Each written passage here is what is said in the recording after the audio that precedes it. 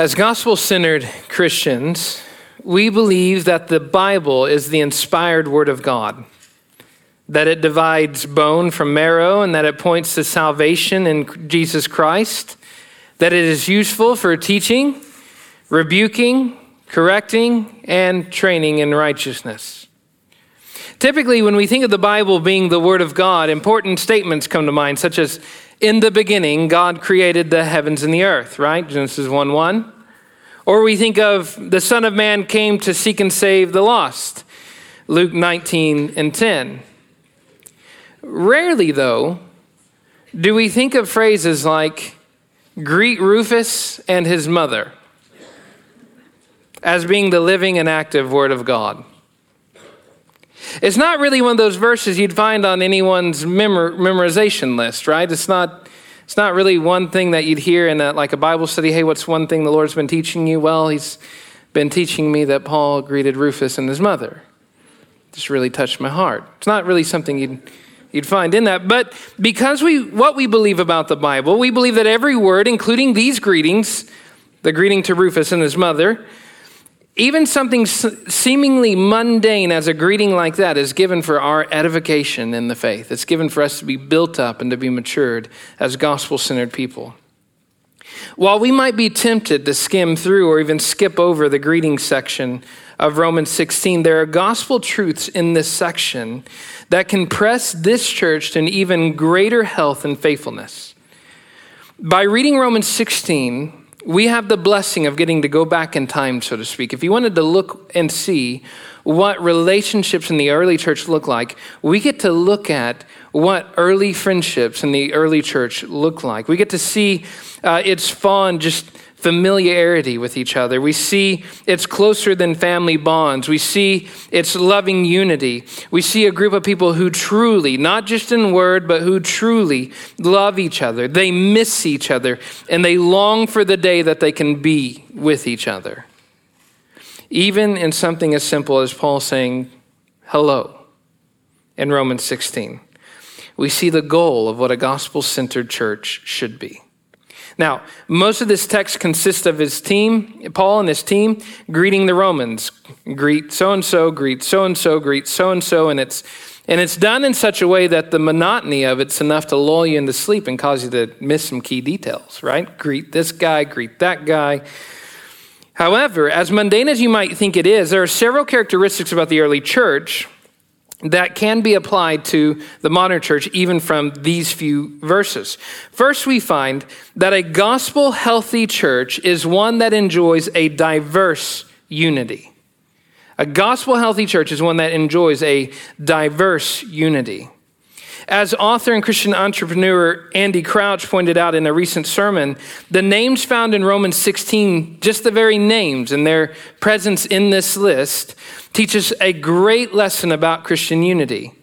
He calls this section the most sociologically stunning chapter in the whole Bible. In surveying the names in this section, you find several realities. You find Greek names like Hermes, Hermas, and Olympus. You find Roman names, Aristobulus. You find the names of Jews, Herodian, Lucius, Jason, Sosipater. You find names of females, Phoebe, Prisca, who's also known as Priscilla, and Junia. And then you find the names of males, Aquila, Andronicus. That's a pretty manly name, right? Andronicus. What's your name? Andronicus, friend of Spartus, you know. You find names that carry the dignity of aristocrats, right? Gaius, Erastus, those are just high-sounding names anyway. And then you have names that may have belonged to slaves, Tertius and Quartus. These names represent people from many different socioeconomic backgrounds, slaves and city officials together in the same list. Many different ethnicities, Jews, Greeks, and Romans, all being greeted together. Now, Crouch in this sermon, I encourage you, I can send you the link later this week if you want to listen to this 18-minute sermon, which is profound, 18 minutes, and one that I will not be able to do today. So if you want a shorter version of Crouch's point, you can go look it up. But he hones in verse 23, and to prove his point about the beautiful unity of this underrated passage, he begins to point out the reality, the amazing fact that Tertius is mentioned in this list. Here, Paul's scribe greets the Roman church. I, Tertius, who wrote this letter, greet you in the Lord. Gaius, who is host to me, and the whole church, and to the whole church, greets you. Erastus, the city treasurer, and our brother Quartus greet you. Now, in the ancient Roman world, slaves were not always given names unless they were freed. In fact, many slaves were not even given a personhood, were not even recognized as people until they were freed. And so names come with a personhood. So oftentimes slaves they'd be known by their masters, or they'd be known by birth order or something like that, but they wouldn't be given an individual name unless they were freed. Now, in this case, we find slaves who are named after their birth order. We find the scribe, Tertius, which is Latin for the third. That's his name. What's your name? I'm the third one born. He's not given a personhood. He's not given a name or an identity because he's a slave. And then he has a friend named Quartus, who is known as the fourth. Now, through this verse, we find two former slaves, or possibly still present-day slaves, the third and the fourth, and they're meeting and staying in the same house of high-class officials like Gaius and fellowshipping with high officials, city treasurers like Erastus. Now, the point's subtle, but this verse gives us an important glimpse into the impact that the gospel had on people in the ancient world. In the Roman world, there was a clear distinction between rich and poor, low class and high class, slaves and freemen. All society was built on maintaining these distinctions, which doors the slaves could enter in and which doors the high officials could enter in. We even see it in like the letter of James, right? When a rich man entered into a room, the poor were expected to give up their seat, even if it meant sitting on the floor, in honor to the wealthy. Now, of course, James calls such partiality absolute sin and tells the church to avoid it at all costs. But it's not all that abnormal in that culture. It was totally acceptable in the Roman culture to insist that lower class people sit on the floor, wealthier people sit in chairs, to give up the place of honor for different people. So the whole Roman world was established on keeping these class systems, these distinctions in their particular order. Now, these distinctions, however, fade in the Roman church. There's no special place for the wealthy, for the influential, for the powerful. The poor aren't made to sit in the floor. Here, slaves and high officials have become beloved brothers. In fact, it's people like Gaius and Erastus who served the former slaves by welcoming them into their house.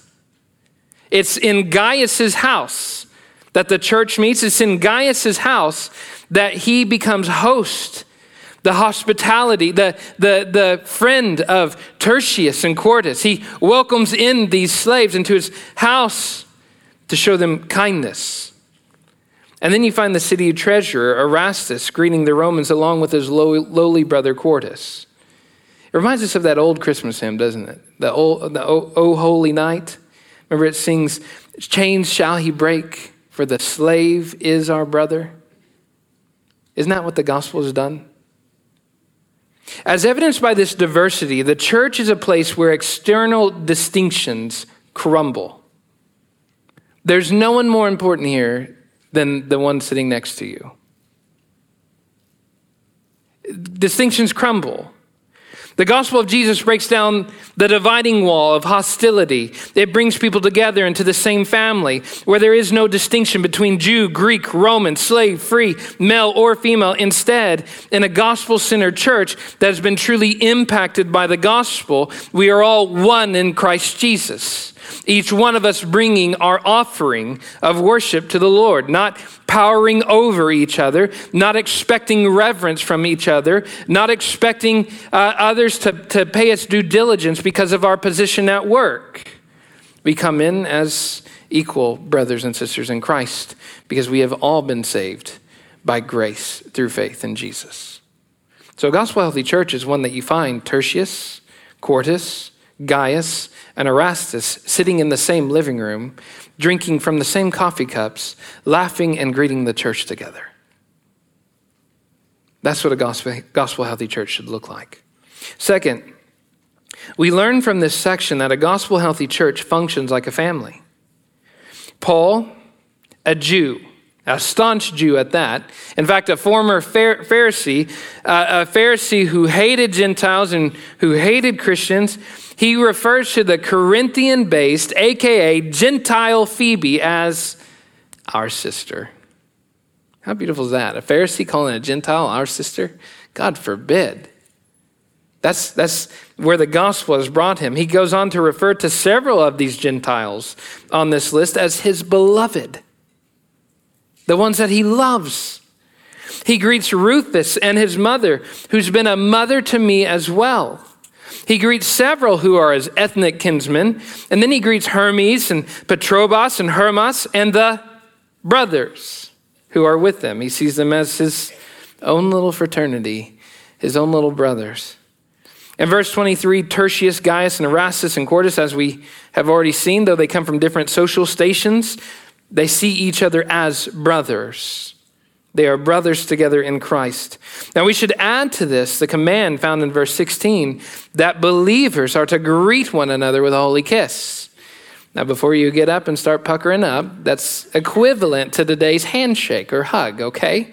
All right, so anybody kisses me afterwards, you're going to get decked, all right? So this is a cultural norm, right? So don't walk around giving people kisses. Just give them hugs or handshakes if they will you to do so.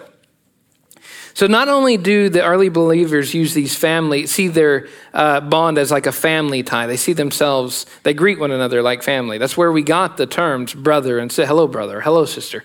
We see each other as family. We greet each other as family. And yet, that's the base of our affection for one another. We don't see each other just as mere church members, fellow Christians. We're not just in the same club together, right? Like we all wear the Christian t-shirt and we're all good together. No, we see each other as family. And what a diverse family at that.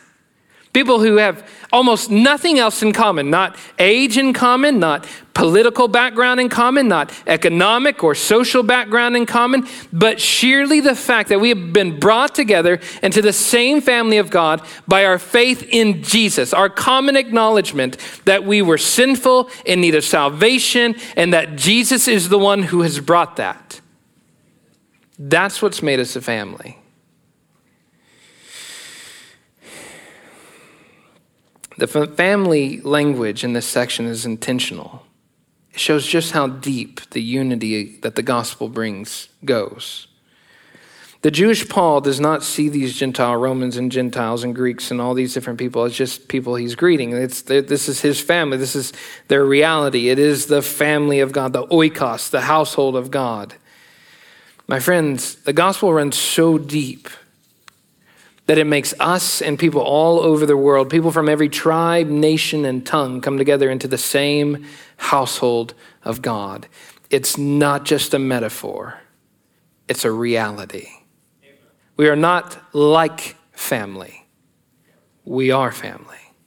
That's the reality that the gospel has brought. The third characteristic is that a gospel-healthy church suffers with and for each other. We see this explicitly in the way that Paul speaks about Prisca. As I've mentioned earlier, she's also known as Priscilla, and Aquila, who, and look at what he says in verse 3, risked their necks for my life. When was the last time you met someone who risked their neck for you?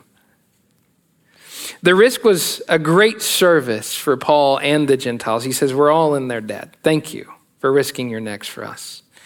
He greets Andronicus and Junia, who are his quote, fellow prisoners, which implies that they are suffering. They're probably a husband and wife couple. This is Andronicus and Junia, which is kind of a female name. So it's probably a husband and wife couple who are so taken up with sharing the gospel, they're in prison together. They're suffering for the sake of the gospel. Now, in this brief glimpse into the early church, we see people who are quite literally, not metaphorically, literally willing to lay down their lives for each other. To literally, not figuratively, but to literally die for each other. They were willing to make the ultimate sacrifice. And not only did they suffer for each other, they suffered with each other. They stepped up to bat with each other. It's truly a beautiful thing to think of Aquila and Prisca laying down their necks for Paul, but then you get Andronicus and Junius, this husband and wife ministry team, loving Jesus so much that they suffer imprisonment together and earn a reputation of faithfulness and suffering, even among the Gentiles, even among the apostles, as they suffer. So I think here in this list of names, we see a gospel healthy church is one that doesn't just suffer with each other, like we're going to suffer together, but suffers for each other. Now, in our postmodern context, we can be pretty selfish people. The goal is to, highlight what we think, whether we think we're right or wrong. The goal is to preserve the self, and the goal is to avoid suffering at all cost, typically. Now, that said, to suffer with, to step up to bat, to join the ranks of people who are going under some kind of hardship, or to suffer for someone else, kind of taking their place, is not something that comes natural to us. We naturally are fight or flight type people. We don't really think about suffering for someone. However, when we think about the early church's commitment to suffer well for each other, we see that they were simply following in the footsteps of their Savior, who took on flesh to suffer with humanity and for humanity. After all, were they not told to love each other as what? Christ loved us? Well, how had Christ loved us? He took on flesh and bone and blood to suffer with us. Why? So that he could also suffer for us. We follow our Savior in carrying crosses, dying for each other, sticking our necks out, stepping into each other's messes, so that we could die, and then trusting that there will be a glorious resurrection, that if God does call us to stick out our necks, and then sticking out our necks for each other, it costs us our head, to trust that God is a God who can put that head back on our shoulders and cause us to walk again. We are people who follow the model of Jesus to the T, suffering with and for each other. By having this kind of love for each other, do you see what the world sees? The world sees little displays of Jesus walking around for each other. We're out there, not everyone's going to get to make it to Golgotha and see the hill and to see the empty tomb. But right here in Ovilla, they get a chance to see the life of Jesus rehearsed and reenacted in the way that you live for each other. Our natural tendency is to bicker, to gossip, to fight, to hurt, to maim, to attack each other. And yet, in this list, we see people sticking their necks out for each other because Jesus stuck out his neck for them. That's what a gospel healthy church should be. People suffering with, not gossiping about, and people suffering for, not judging each other. That's what he's called us to. Now, fourth, we see that a gospel healthy church is incredibly active. It's not boring. It's not bored. It's active in sharing the gospel. The chapter begins by asking the Roman church to help Phoebe in whatever she needs, because she is a patron. And if you look at the word, it can mean benefactor to many. She is a known servant in the church of Cenchreae. Now, we don't know much about Phoebe. In fact, this is the only place in all the scripture that she really turns up. Is she a college student, college-age student? Is she a young woman? Is she an elderly woman? Is she a widow? Has she been married? Was she married? We don't know. All we know is clear that Phoebe was active in serving others. She probably held a high position. The word that's used for servant there is actually deaconess. It's deacon. So she probably held a position of deacon or a deaconess in the church of Cenchreae. Not elder. I want to be clear about that, right?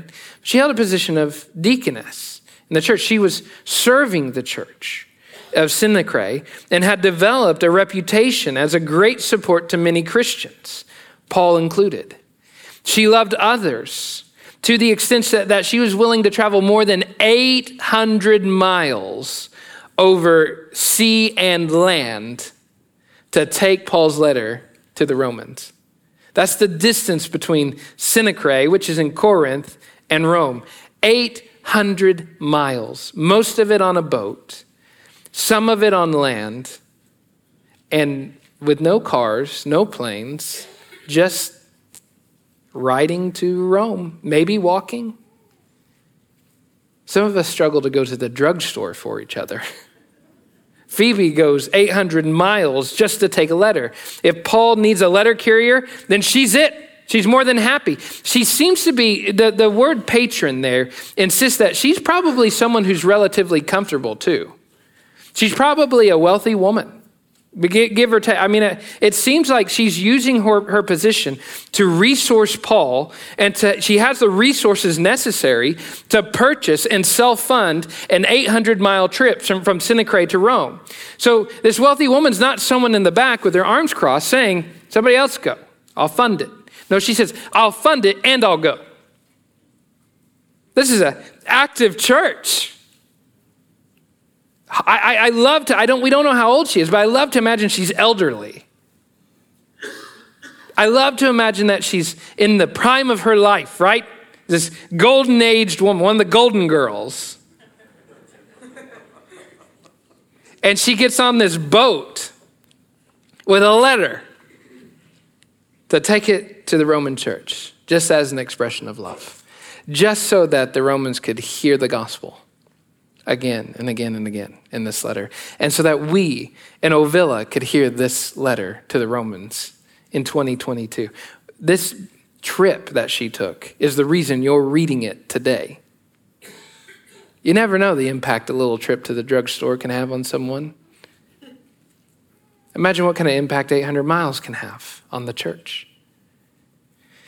In this list of names, we also find people like Prisca, Priscilla, Aquila, Urbanus, and Timothy, whom Paul calls my fellow workers, right? So this isn't a church that all looks to Paul to do the work. This is a church where people are laboring together. It's a healthy church who are working together for the health of the church and the spread of the gospel. We actually know quite a bit about Priscilla and Aquila. They were a husband and wife tag team. They were passionate about discipleship. They met with Apollos. They set him straight on some occasions. We know that they were Jews living in Rome, which is why they get this greeting in Romans. And we also know that by 1 Corinthians 16:19, they've been kicked out of Rome. Why? Because the Emperor Claudius got sick of the Jews and said they needed to get out. So he kicks out all the Jews. Well, they're Jewish. They had to leave Rome. Ministry over, right? So they're receiving this letter. He talks about my fellow workers. Years later, they're out of Rome. And where do we find them? Well, in 1 Corinthians 16 and in Acts 18, we find out they get kicked out of Rome. They got deported. And that became their ministry send-off to plant a church in their home in Corinth. That's where we find them in Acts 18. They're working as tent makers. They're building tents. And while they're at it, as they're making money, they buy a house and they plant a church in it. And they continue going. I'm not sure I have that level of tenacity to get kicked out and keep going. Like most of us, we see the minor obstacle in the way, time, schedules, money, whatever it is. And we're like, oh, I can't do the ministry. Well, Priscilla and Aquila, they're like, what's a little thing like exile? Let's start a church in Corinth. I can just imagine these two couples just having a perpetual smile on their face and this optimism that they're going to get to continue going, not because of what they've received, but because of what they can give. They're going to Corinth, that godless place. You know, the Corinthian letter is not a nice letter. They're not going to be around nice people. They're planting a church among ragamuffin believers. And yet they have a tenacity to keep going. That's the kind of activity we're called to. We also see the same tenacity and activity in Timothy. You guys all know Timothy is a young believer that Paul has met in Lystra, right? And we also know that Timothy became one of Paul's most faithful workers, even earning the title of son with Paul. Well, what we know from 2 Timothy is that Paul eventually sent Timothy off to Ephesus, which is, again, not a nice place. This is the place where the silver makers, the silver beaters, whatever you call it, silversmiths? Yeah. Silversmiths, they get together and they riot because the idol sales have gone so down because the idol economy is crashing because there's so many Christians. People are are repenting and converting to Jesus, and they're no longer buying their idols, so they gather up and declare war on the Christians in the city. That's where Timothy's sent to continue to help the church there. So not a nice place. He faced danger from without, and danger from within. In addition to the persecution that he faces outside the church, he's dealing with dissension and a bunch of know-it-all kind of doctrinal people who get up to try to preach a contrary doctrine. I can't imagine what that must have looked like in Ephesus, to where he's preaching and some dude stands up and says, actually, Timothy, it goes off in some random tangent of an anti-gospel teaching. Now, as you can imagine, Timothy got sick of it. He was tired of it.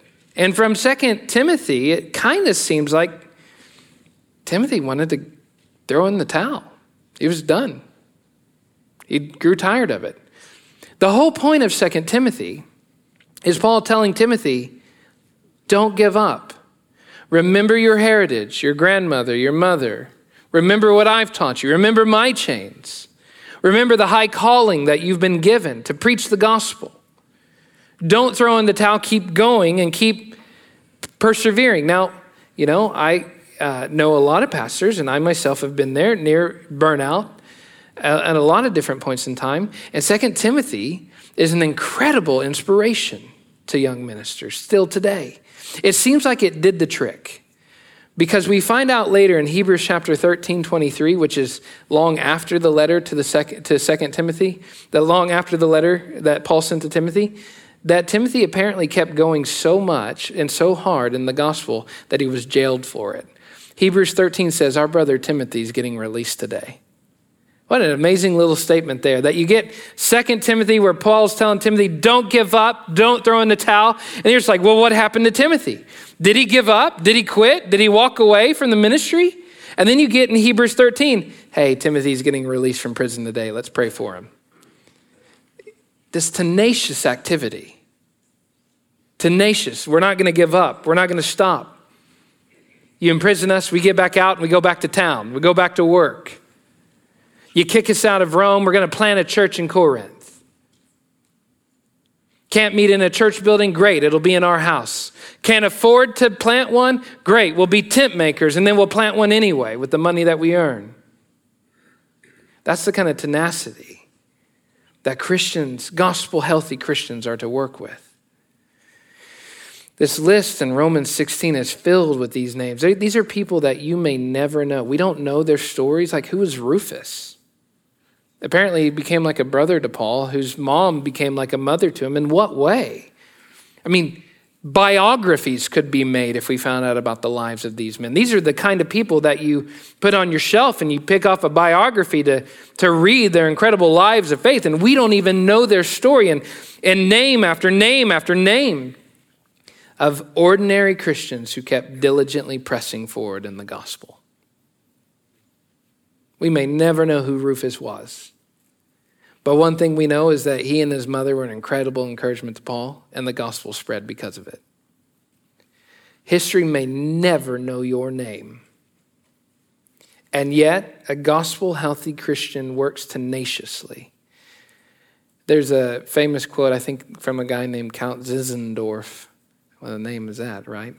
Count Zinzendorf has amazing advice for young preachers.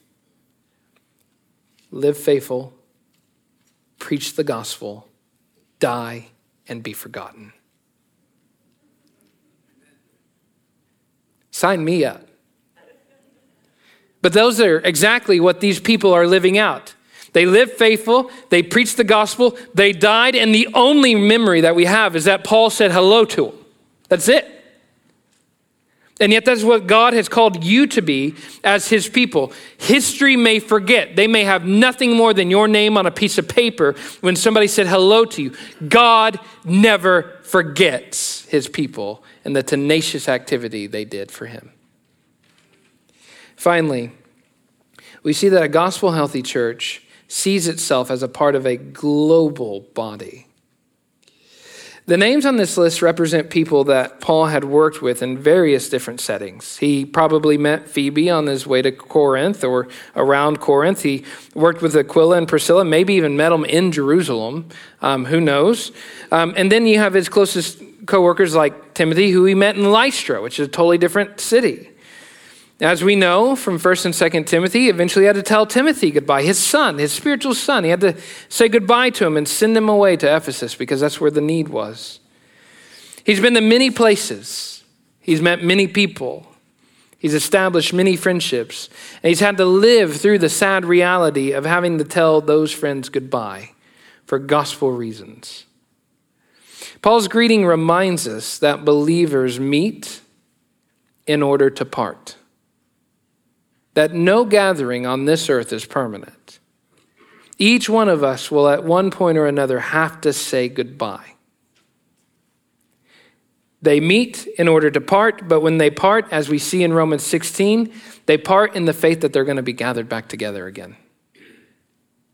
That's the image of this global church. The early church was a church that scattered well. They didn't split off. They didn't divide. They didn't fight. There weren't these church splits like that going on. No, if they split, it was a gospel split. It was a way that they sent each other out. They're sending out each other. Paul sending Phoebe. The Corinthian church sending Phoebe.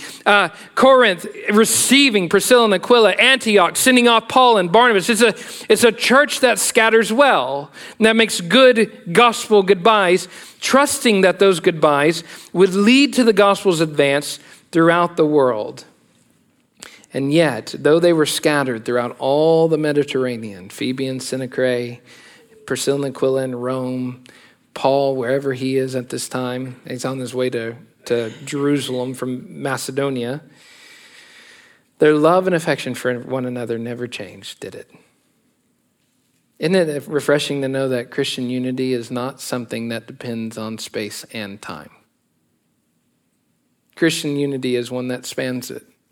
Thousands of years later, we're reading love letters from Paul to the Roman church. Paul, who was not even in their city. That's the kind of affection we have as God's people. We're a global body. We see this especially in verse 16 when Paul says, greet one another with a holy kiss. Again, don't kiss anyone. That may lead to a whole new host of problems. We may be reading Corinthians if we do that. All the churches of Christ greet you. What a subtle, that's just verse 16 at the very end. Do you see what he says? All the churches of Christ greet you. When Paul sends his greetings to the Roman church, he sends a greeting from all churches of Christ. He's representing, the love that he has for them is representative of the love that is found in various different cities, with various different churches, from various different congregations. Now, I think at a minimum, this greeting shows that the Roman church is not a church in isolation. It's a church that stands as an interconnected piece of a global body. I think God has called every healthy church to a level of autonomy, right? So no one outside of Grace Church needs to lead Grace Church and tell Grace Church what to do. Do you guys all agree with that? Like, you should have local elders, local pastors who know you, pastoring you in this local community without anybody in DC or in Rome telling them what to do. Do we agree on that? Okay, that's called autonomy. However, churches sometimes confuse autonomy with isolation. Autonomy is recognizing that God has established this church in this community for a unique purpose to be led by local leaders. Isolation convinces us that we are God's work on earth. We are the body of Christ. There's a danger in talking about Grace Church as the church, because it's not the church, is it? It's an aspect of the church. If you want to talk about God's church, well, you got to branch that out into Nicaragua and Colombia and Africa and China and Russia. And if any of the penguins are becoming Christians, Antarctica. You have to branch that out. It's a global church. Every gospel-centered church is a church that doesn't see itself in isolation. It's not so concerned with just what's happening here. Instead, it's more concerned with what God is doing throughout the world. Every local church is the embodiment or is a visible local expression of a global entity that can't be seen. People in Ovilla cannot see the Christians worshiping in China, but they can see this. We today, right now, are the visible expression of an invisible church spread through every nation, every tribe, and every tongue. What God is doing here is just a small part of a very big work that spans thousands of years. That's been ongoing since Genesis 3:15, when God first told the serpent that he was going to crush his head through the offspring of the woman. We're a small part. We hold a small little section of real estate in history and in geography. But God's doing something much bigger than us. It seems like from this greeting, that especially the all churches of Christ greet you, he's greeting the Romans, but he's reminding them there's a lot going on. Corinth, Galatia, Philippi, Ephesus, all the churches of Christ greet you. We're a global family. Now, sandwiched in the middle of this greeting section, Paul gives a final appeal for the Romans to be on guard against those who would threaten the beautiful unity that we have just read about. This begs the question, what is the most threatening thing to the unity of a church? What is the most, if I were to ask you that today, what is the thing that threatens this church more than anything? Not a budget, not government powers, nothing, no weather outside, except dividers and bad doctrine. People who divide, divisive people, and contrary doctrine. Paul writes, I appeal to you. I'm begging you. Verse 17, I beg you, brothers, to watch out for those who cause divisions and create obstacles contrary to the doctrine that you have been taught. Now, Paul assumes that there will be people who will come into the church who will divide through anti-gospel principles. And he has a very simple advice. It's going to rub some of us wrong, but here's what his advice is. Stay away from them. Why? Well, because they're dangerous. Dividers in the church are not nice gospel-centered people. They're people who are trying to fracture the work of God. The New Testament takes divisiveness extremely seriously. In fact, I think it's one of the most under-obeyed commands in all of Scripture. We tend to tolerate divisive people way more than we should. Titus 3, for example, Paul gives Titus this command. As for a person who stirs up division, after warning him once and then twice, have nothing more to do with him, knowing that such a poor person is warped and sinful, and he is self-condemned. Now let's define divisiveness here for a second, right? Because in reading this, we might be on guard against the guy that's going to come in and say, that Jesus is one of many ways to heaven, right? We might be on guard against the prosperity gospel. Sadly, division doesn't always happen that way. You see, bad doctrine goes beyond just explicit heresy, okay? Sometimes divisive people come in cloaked in all the right doctrinal stances. They read the right books. They listen to the same preachers you do.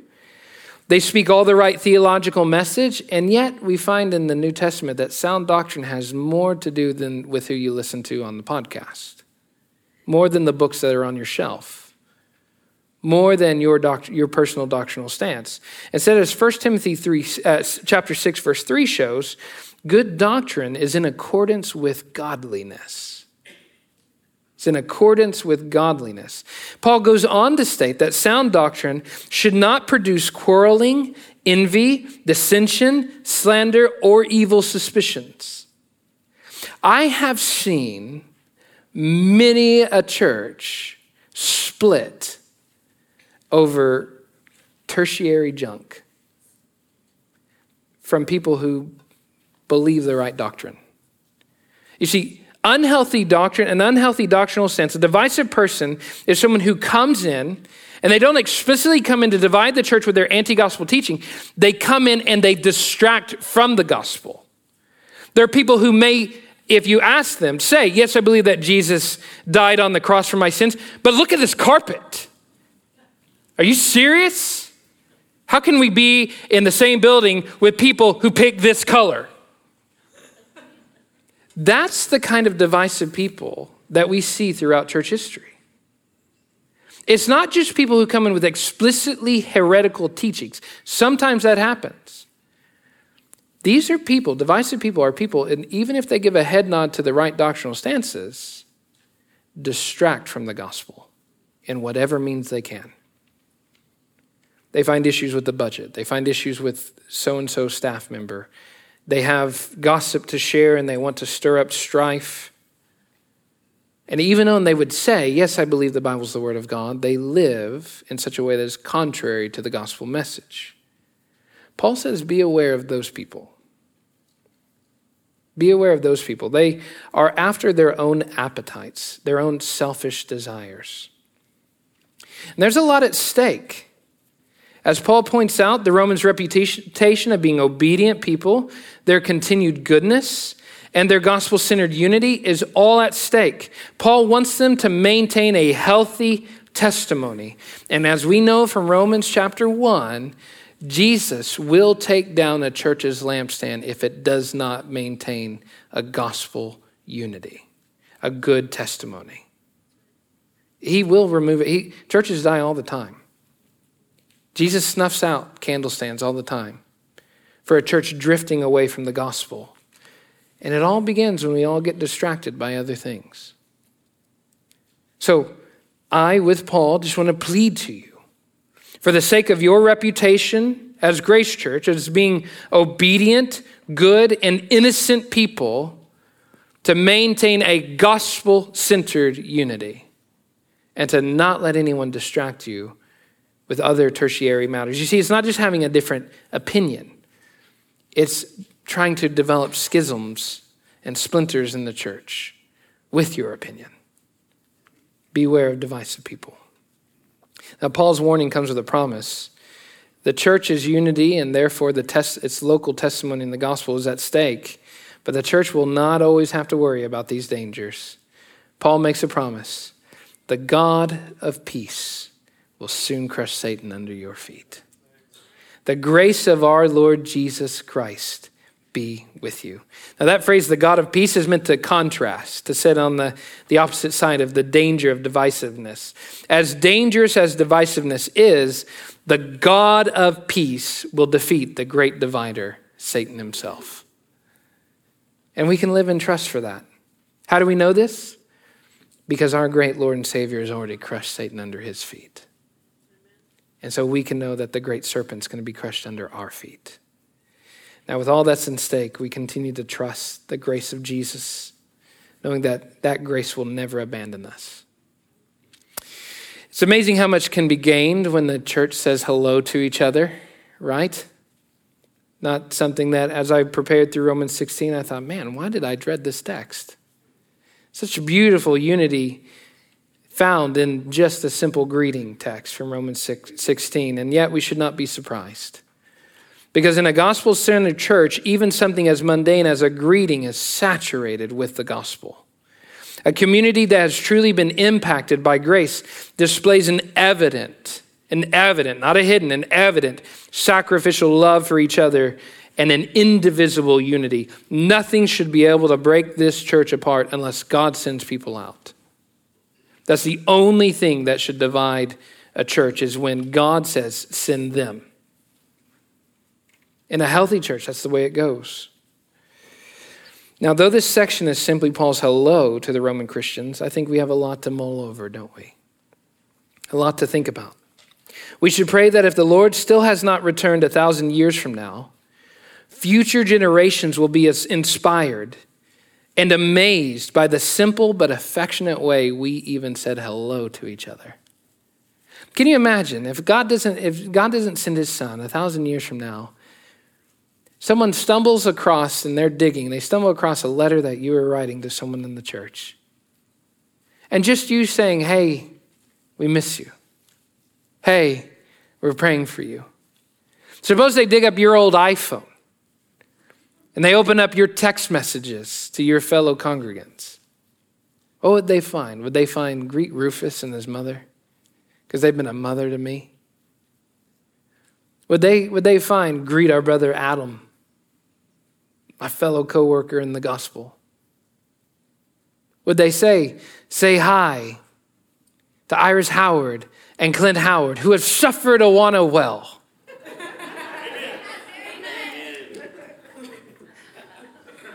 My fellow prisoners of the gospel. May they look back on this fellowship in 3020, if the Lord tarries, and see a testimony that speaks of the God of peace, and see his grace that never left us. Let's pray. Father God, we thank you for the unity you have brought us in the gospel. We trust you, Father. We long for you to preserve this unity, which means we long for you to keep us centered in the gospel. Father, we ask that you will let us not drift from the gospel, but that 1,000 years from now, this church will still have a reputation of being a people who are affectionate for each other because they love the great grace and they're thankful for the way that you have saved us. Father, we just pray that we will be a gospel-healthy church for generations to come. And we pray this in your Son's name. Amen.